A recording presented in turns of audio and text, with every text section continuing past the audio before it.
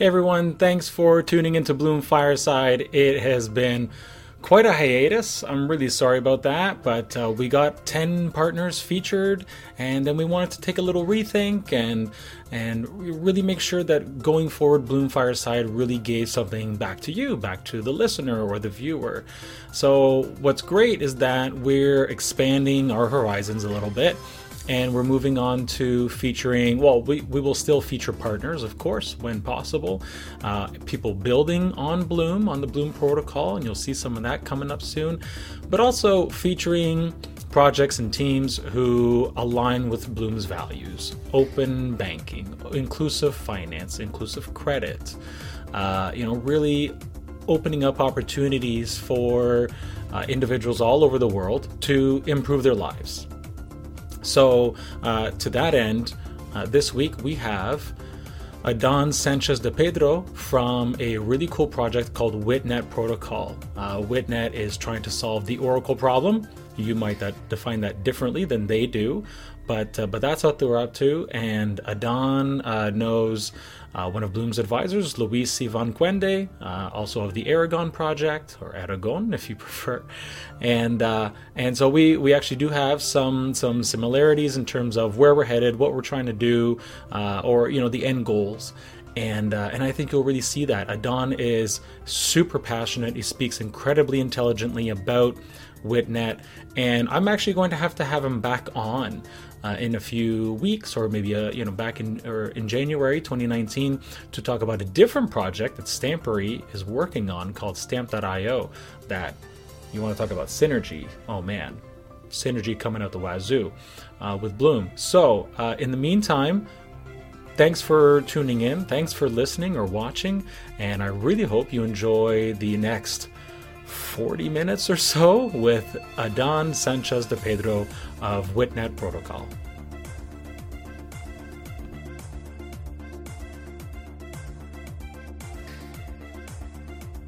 Hi everyone, thanks for tuning in this week. As I mentioned in the intro, we have Adan Sanchez de Pedro from Stampery, but specifically this week we're talking about WITNET, one of their projects. Adan, thank you so much for joining us on Bloom Fireside. Thank you for having me, Derek. Good. So for those who don't know, let's give them a brief synopsis. What is WITNET? So WITNET is a decentralized Oracle network.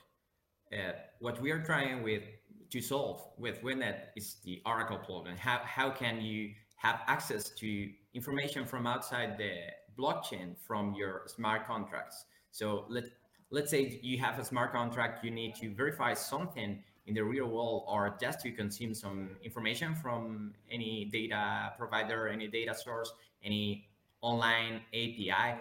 You cannot do that at the moment from, let's say, an Ethereum smart contract without trusting, without having to trust a particular entity bringing that data into your smart contract, or without you being a single point of failure for that contract. So if the point of a smart contract is having a program that no one can tamper with and that no one can censor, it's totally pointless to have that kind of single point of failure. So what we're building is a network that allows smart contract developers to send data requests to this network and have data retrieved, aggregated, and delivered back from the internet, from APIs, from any kind of online data source to their smart contracts without having to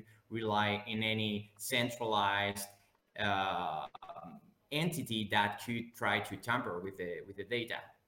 Yeah, I totally get that. A big part of, I think, what we're all doing here is creating trustless transactions. Obviously, decentralization is a big part of any blockchain. Well, most blockchains. Some of them arguably less so. But let's not get sidetracked. So yeah, that makes a lot of sense. And I did have a brief conversation with I think your developer relations lead, James, about this. So that sounds really neat. Let's try and get a little bit of background here on the co-founders and some of the team members, or key team members. There's yourself. Can you give us a little bit of background on what you've been up to before founding Stampery and Witnet? Well, if I go like from the very beginning, I actually was not interested into computers when I was a kid. I was more into animals and dinosaurs and this sort of stuff. But then at some point, I discovered that there was some very nice thing that was called Linux, that you could install that in your computer, and that it came with free software. What's that free software? And that free, not as in free beer, but free as in freedom, so that you can modify that software. You can have like the recipes of how it works, and you can change it, and you can make it work the way you want and do whatever you want with it, and you are free to share it with others. And I really got obsessed with free software, with the open source community, and I started to play with it. I discovered that my thing was totally programming. Actually, what I started programming was video games. I started Oh, making nice. indie games for Nintendo DS and for the Nintendo Wii. But then I developed some political views, and yeah, so I got closer to uh, hacktivist movements, and started to research and to develop in the area of communication protocols, messaging protocols, and all kind of peer-to-peer protocols. So I was quite involved in XMPP, which was a very popular messaging protocol by the time, before WhatsApp and Messenger and Yeah. everything. And yeah, and I worked I created one of the projects that I'm more proud about is Local Instant Messenger, which was the most used application in Firefox OS, which was a operating system for smartphones that the Mozilla Foundation created to bring smartphones to developing countries, Yeah. and it was quite a success. And then I created something called WATools, which was like a kind of premium version of Loqui, but for companies wanting to use the WhatsApp protocol for doing some kind of marketing and engaging with their users, and Hmm. more or less what they are trying to do with WhatsApp business. But this happened 4 or 5 years ago. So at that time, Facebook wasn't really happy about me releasing that software, and they actually sent me a cease and desist letter, Oh, uh, wow. quite a threatening one. Yeah. So yeah, by that time I had been playing with some Bitcoin stuff, because I had a lot of friends who in this hacktivist movements who had been in the Bitcoin space from the early times, and I felt that it was about time for me to move into this technology, because it really sounded really interesting to me. It really rang a bell on me since the first time I heard about it. And in 2015, I joined Stampery as a developer, and then I became the CTO for Stampery. And in Stampery, what we made was create a platform for people to leverage public blockchains to create proofs of existence, integrity, and ownership of any kind of data set. So this is like, if you when you wanted to prove the existence or the integrity of any paperwork in the past, you or even currently, you need a notary public. someone Right. to certify that document. So acknowledging that nowadays information and data is moved in digital formats, and that there are a lot of businesses and business processes in which the integrity of that data is paramount, like a lot of industries, uh, most importantly in critical systems and in IoT, in a lot of different industries. We felt that we had to create with that we could really leverage the power of public blockchains like Bitcoin and Ethereum for creating that immutable proofs of existence for that digital data. So we developed a very powerful platform for making that process scalable, because public blockchains actually do have some limitations in terms of throughput, but we created a system that allows us to create those proofs in a virtually unlimited way. And the cool thing is that those proofs are verifiable by any third party without having to trust Stampery itself, because you can verify those proofs directly with the Bitcoin or Ethereum blockchain. Right. So So in Stampery, my partner was my partners were Daniele Levy, who is a serial entrepreneur, really early Bitcoin adopter. He ran a mining operation in 2012 here in Spain, the biggest one in Spain, and also Luis Ivan Cuende, who is even younger than me and have been creating companies since he yeah, was 16. He also created a Linux Aragon. distribution, and he's now the project leader at Aragon, Yes. which was Yeah. another project that forked off Stampery, just like Witnet itself, which is what we are working on right now. Yeah, and for those who don't know, or you might be familiar, Luis is actually an advisor to Bloom, so we have a little bit of a connection that way already. Pardon me. And yeah, so Stamp.io does look really cool. We're going to do a whole other conversation about Stamp.io because I think it's really neat, and I think it could, benefit both ways from the Bloom ecosystem. But we'll talk about that another day. So that's really neat. Clearly, you have some pedigree there. A quick, I don't want to start a flame war, but I do want to know what's your favorite Linux distribution? Right now, Manjaro. Which It's one? it's Manjaro. It's like Okay. it's an Arch Oh, derivative, okay. that it has very nice hardware support, Mm, and everything works off the box. So it's really nice. cool. I, Okay. I I I thought haven't. I, I thought I would use Ubuntu forever, but because that was the first one I used, but then when I discovered Manjaro, yeah, I really loved it.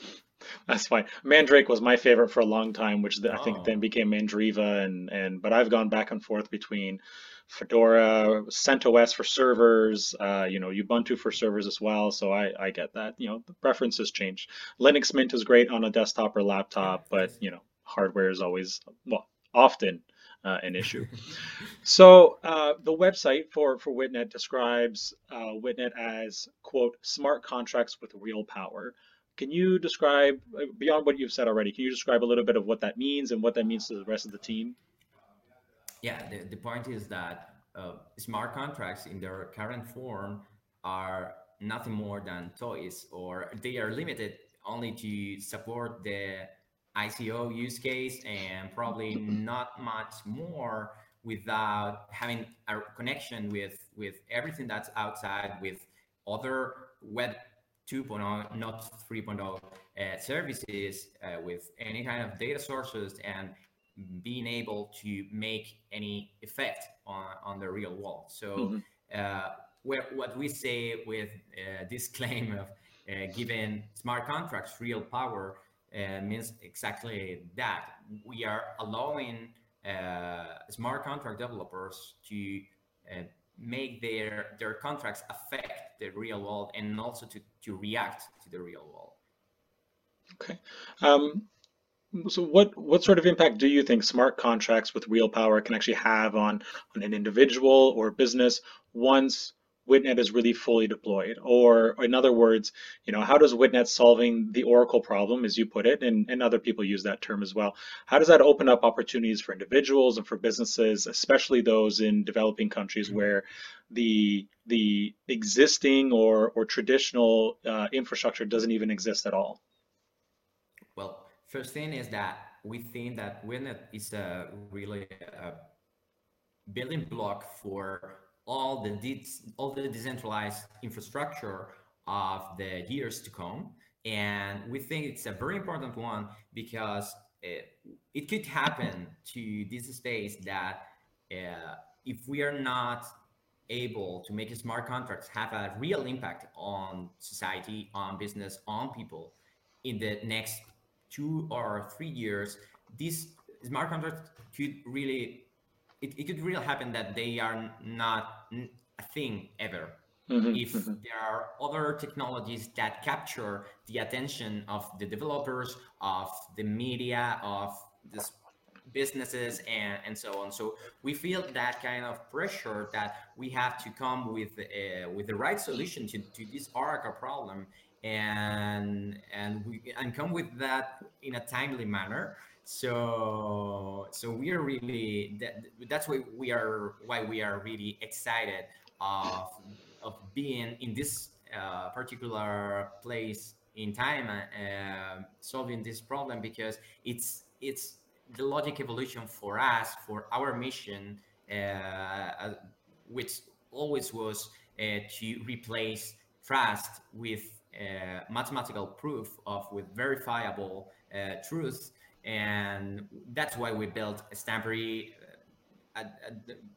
in the first place, and that's why we decided to go one step beyond and take this bold decision of creating something like WetNet, because we really believe it can have a very big impact on these technologies that will empower people and that will enable people to transact and businesses to make trade without any kind of censorship or without tampering.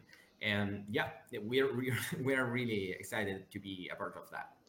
I'm guessing as well, going back earlier about mentioning, notary publics being that person, or that organization who often, literally physically stamps a piece of Exactly. paper to say, yes, this is real. I witnessed Don and Derek signing this contract or something like, or agreeing to this or what have you. Um, I guess there could also be situations where, I don't know, Rwanda or maybe Sri Lanka, Mhm. getting access to a notary public is potentially incredibly difficult or maybe Mhm. impossible. I'm not sure what the legal systems are like in those countries or Yeah, elsewhere. that's the Uh, point. That's the point.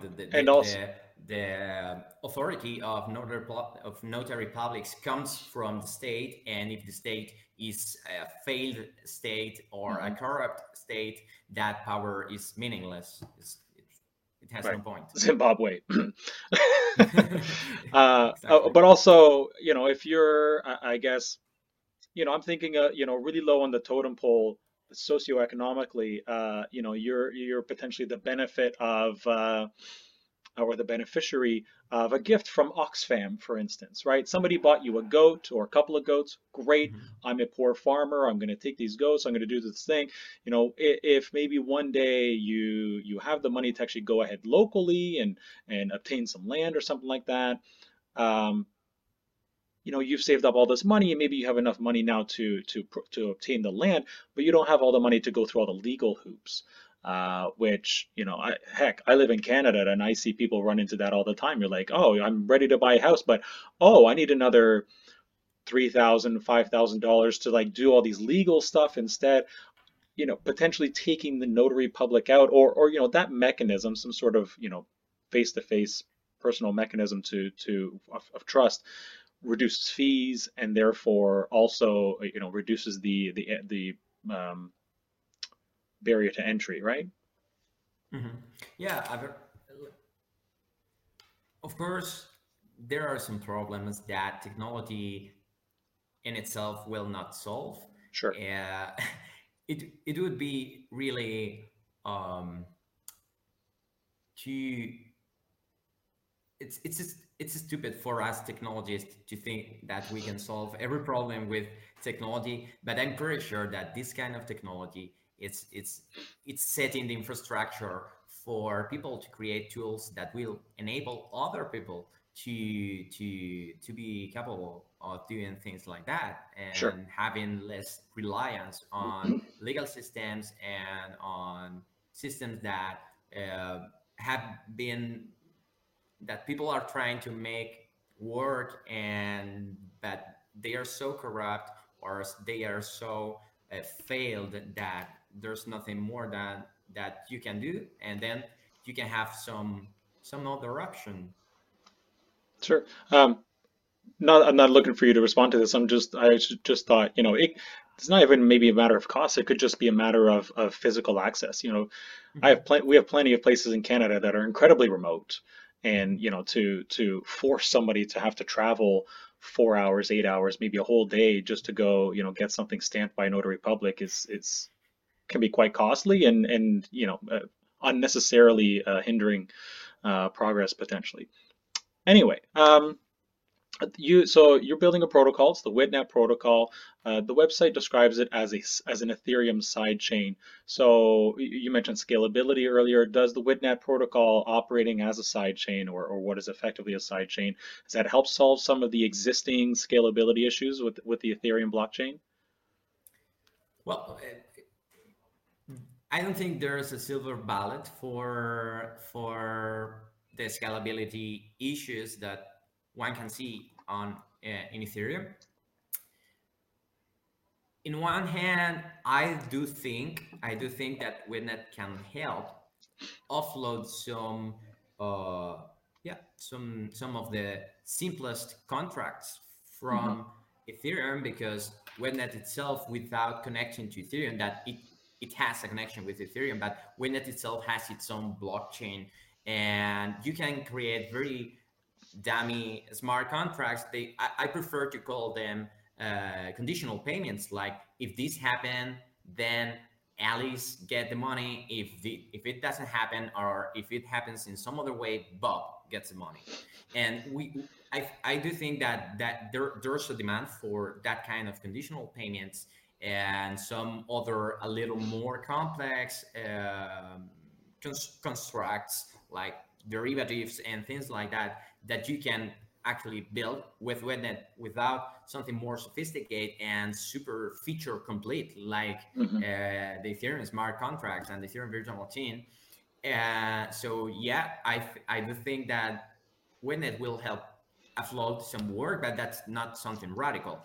On the other side, the features that Webnet is going to enable on Ethereum for Ethereum smart contracts, I can perfectly see that it will make demand for Ethereum smart contracts increase for sure, Okay. and this is perfectly okay, because it will make it will help visibilize what's the kind of uh, load that that the Ethereum developers and the Ethereum community as a whole need to target as a for something for something production ready, or for something that we can scale in the next years. And this is something very very nice from our point of view, because if we do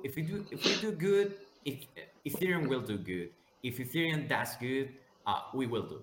And there's a very very win-win situation with this. We don't try to compete with Ethereum at all, because we're not solving the same problem. We are Right. trying to enhance Ethereum by being complementary, by working side by side.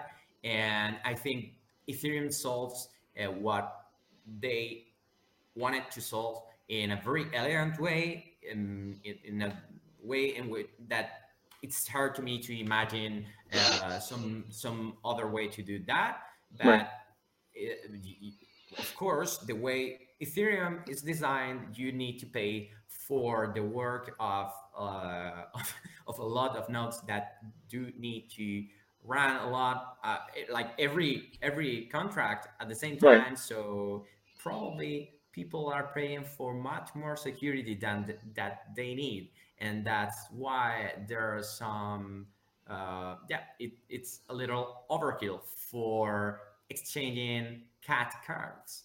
And so probably for Ethereum, the solution will be some kind of sharding solution, Right. probably moving from proof of work to other consensus algorithm will help with some challenges, although maybe it's impossible moving from proof of work to proof of stake, for example, because you will find some resistance from the current miners. So the cool thing about the Ethereum community is that they value themselves, and I feel also part of that community. We value Hmm. ourselves as a community more than we valued probably, like, I mean, the product that we are making together, because it's a solution to a problem. But if we can come with a better solution, there's no reason for it to be part for it not to be part of the Ethereum ecosystem. And I can perfectly see Ethereum having two different chains, one working with proof of work, which will be some kind of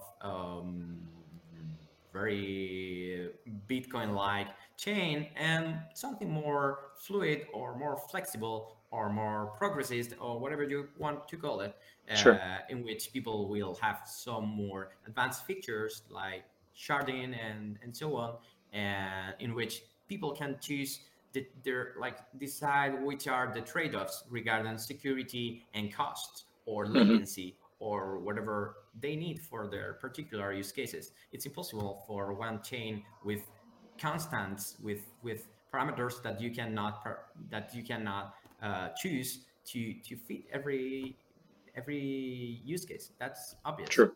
Yeah. Okay. That was good. Thanks. So you mentioned, having to do work. I know that the Witnet protocol has or is going to have witness nodes. Can you give us a little bit of background info on how those work? And, are they full nodes that download the full Ethereum blockchain? Are they only downloading the Witnet protocol transactions? Um, Actually, let's start with that, and then we'll talk about WIT tokens Yeah. after. Well, actually, what happens is that uh, anyone will be able to send data requests to the WebNet network. So these data requests simply say they're not open questions. They're go to this URL, parse the content as a JSON, for example, a JSON object, then pick this particular piece of data, like this data, and transform it in this way. Then go to this other URL, pick this, and aggregate everything together and report it. Right. And that's a data request. So what you send along this data request is you choose a replication factor. So how many nodes will run that data retrieval for you, and also you attach a reward in form of WIT tokens to that transaction, and that reward needs to be proportional to the replication factor that you chose. So how many witnesses will be employed, and next thing that will happen is that those witness nodes will be randomly selected from all the nodes in the witness network, and they will be able to retrieve that data. They will report it, and then inside the witness blockchain, the miners for the blocks, which are the same as the nodes, running the data retrieval, they will run the aggregation code and consensus code for comparing or for aggregating the data that different witnesses, different nodes in the witness network will report. So as a data requester, you can choose which sources are used, Hmm. how they will be normalized, transformed, and aggregated. And you can also choose the consensus function. You can filter out outliers. You can drop the errors, or you can report it in some any other way. You can perfectly define who will be rewarded and who will be not, depending on what level of certainty is acceptable for you, for your use case, for your businesses, for your smart contracts. And then what will happen is that you can also choose how that data will be delivered. So you can have it delivered to a website, like to an API of your own, or you can request for it to be delivered to some Ethereum smart contract. So that's like how WITNET works separately, and then it then comes the connection with Ethereum. For connecting with Ethereum, what we are building is a system for Ethereum smart contracts to be able to post, to send data requests to the Witnet network, and then have the data delivered back to Ethereum. Okay. So this is possible thanks to what we call the bridge nodes, which which are full nodes in the Witnet blockchain and the Ethereum blockchain, and they do this work of communicating their requests and their results from one chain to another. And in all of this, the WIT token is very important. It's a native token to the WITNet network, Hmm. and it's, as I said, it's attached to the data requests, and only if you if your node as a witness, as a node in the witness network performs their performs the data requests, it gets assigned. If it performs them honestly, and it doesn't tamper with the data, and it reports it uh, matching the consensus, you will get a reward. If you try to tamper with the data, or if you fail to retrieve that data from the sources, Right. you will get nothing, and indeed you will be punished, because it has a reputation system that keeps the different nodes engaged with the protocol, because you lose reputation if you do not fulfill your assignments, and keeps everyone honest over time, because it creates incentives in the short, medium, and long term to, as I say, keep working and abiding by the protocol and doing work for the protocol. But Right. then the Ethereum smart contract developers don't actually need the WIT token, because it's the bridge nodes that sit in between the two networks, who own WIT and who own ETH, and they receive rewards from the Ethereum smart contracts for posting the data requests on WITNet using their WITs, and Right. then they earn with rewards for sending their results to the originating smart contracts in Ethereum using their ETH. So it's a scheme that works pretty well, Hmm. because we don't force anyone to adopt any token that doesn't belong to their platform, and we Right. think that's the right thing to do. I don't think that ERC20 utility tokens make much more sense that using ETH itself, which is always cheaper to use inside Ethereum. So yeah, that's like a very sensible model in our opinion. Okay. I'll disagree with you on your utility token, but only because we have one and I know why it's what it's for, but that's fine. Yeah, but So, of course, in many cases they actually have this utility and they make right. sense. But if you can do it with ETH and you don't know, like to create a limited supply or to create some community around it, there's no use for it. Fair enough. Fair enough. So is the WIT token just is it just a native token within the protocol? Like what is it? Like what is it? Maybe it's not an ERC20. Is it an ERC? What's the new one? 723? Like what is the WIT token? It's a native token to the with the blockchain, so it doesn't exist at all Okay. at Ethereum. And for Ethereum developers, they don't even need to know that it exists. Fair enough. Okay, cool. We actually had a question come in, but it is here. So, what other similar projects or protocols do you see as competing with WitNet? And if there are any, how do you see WitNet differentiating itself from those competing platforms? Well, the most popular Oracle solution in the space, which have been around for quite a while, is Oraclize. That's a centralized service run by Mm, a company. So it's something that it's quite okay for POCs, for getting data from the outside, for educating on why an Oracle is useful.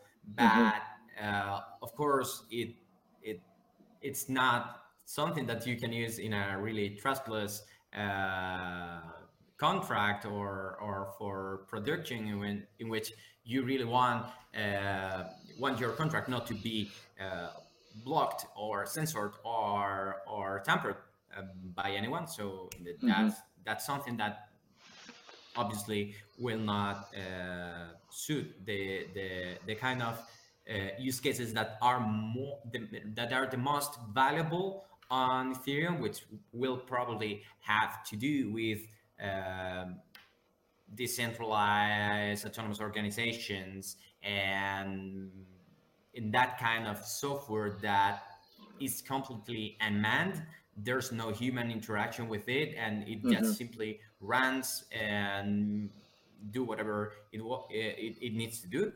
And regarding decentralized Oracle networks, there's this other project called Chainlink, which we actually find quite interesting because they're they're they're trying to solve the same problem, but they are like there's no formal definition of the Oracle problem at the end of the hmm day. So we both claim to be solving the Oracle problem, but in in a similar way, but at the same time in a different way because Right. we are thinking about some use cases. They are thinking about different use cases, probably more corporate ones, and we are taking different approaches on also on architecture because they are Ethereum based, and for us and our reputation system, we don't find that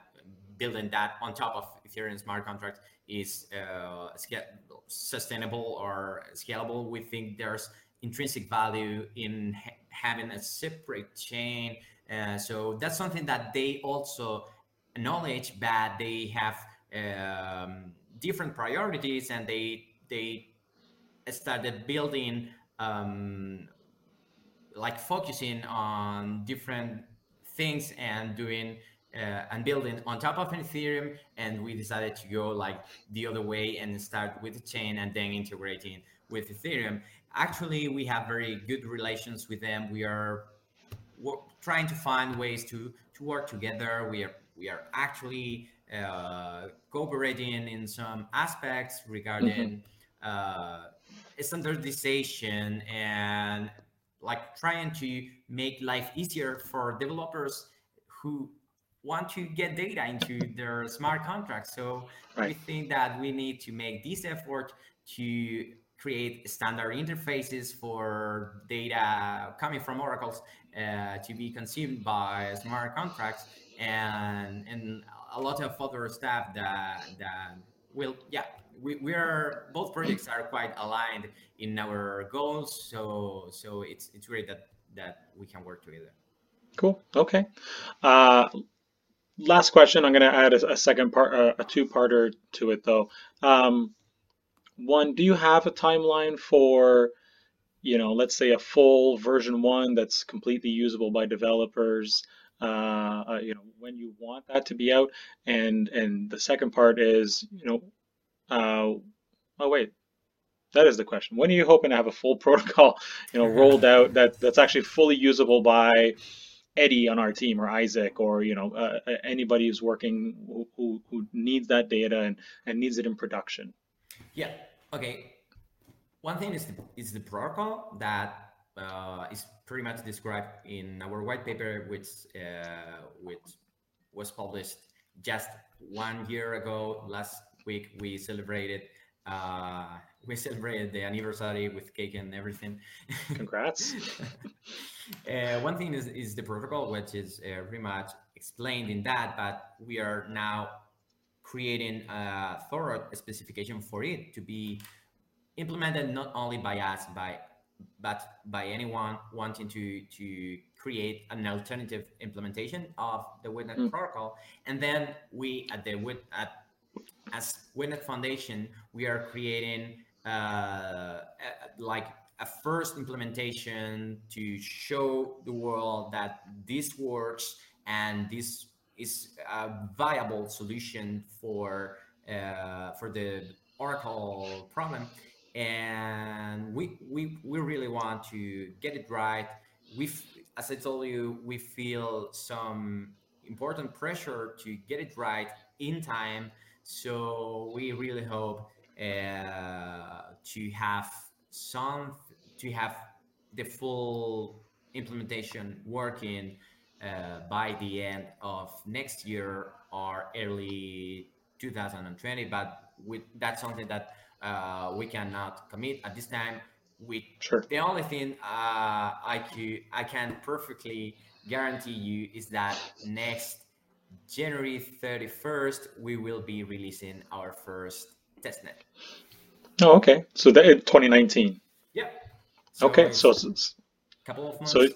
yeah. So on the test net, people will be able to download the node software, run it, participate in bridge nodes or the actual data requester nodes, or I guess For data yeah, puller. for the testnet, we are not targeting yet interoperability with Ethereum because Sure. Sure.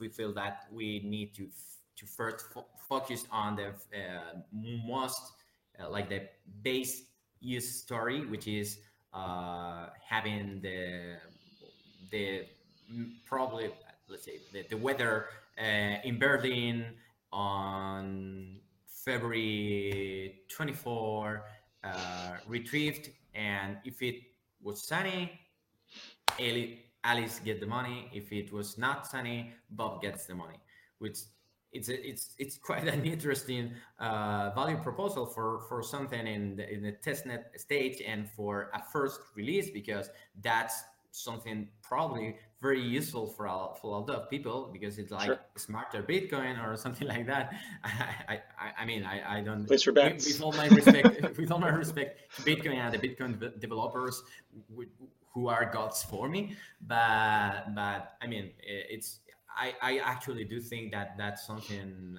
valuable in itself.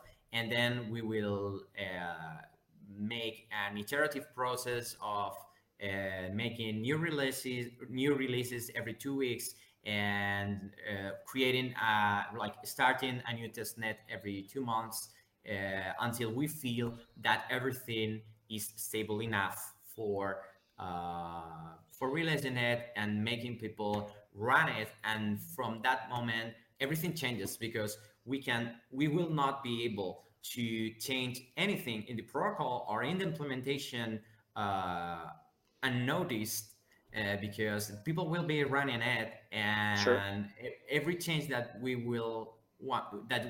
want to make from that moment will need to go through the Witnet improvement proposals workflow, which is pretty much similar to BIPs on Bitcoin, or EIPs and in Ethereum, and Hmm. everything will engage the community, and we really feel that if we're not capable of opening Witnet to the community, and relinquishing our power as, I don't know, promoters or writers of the white paper Right. and first implementers, we that would be a failure for us.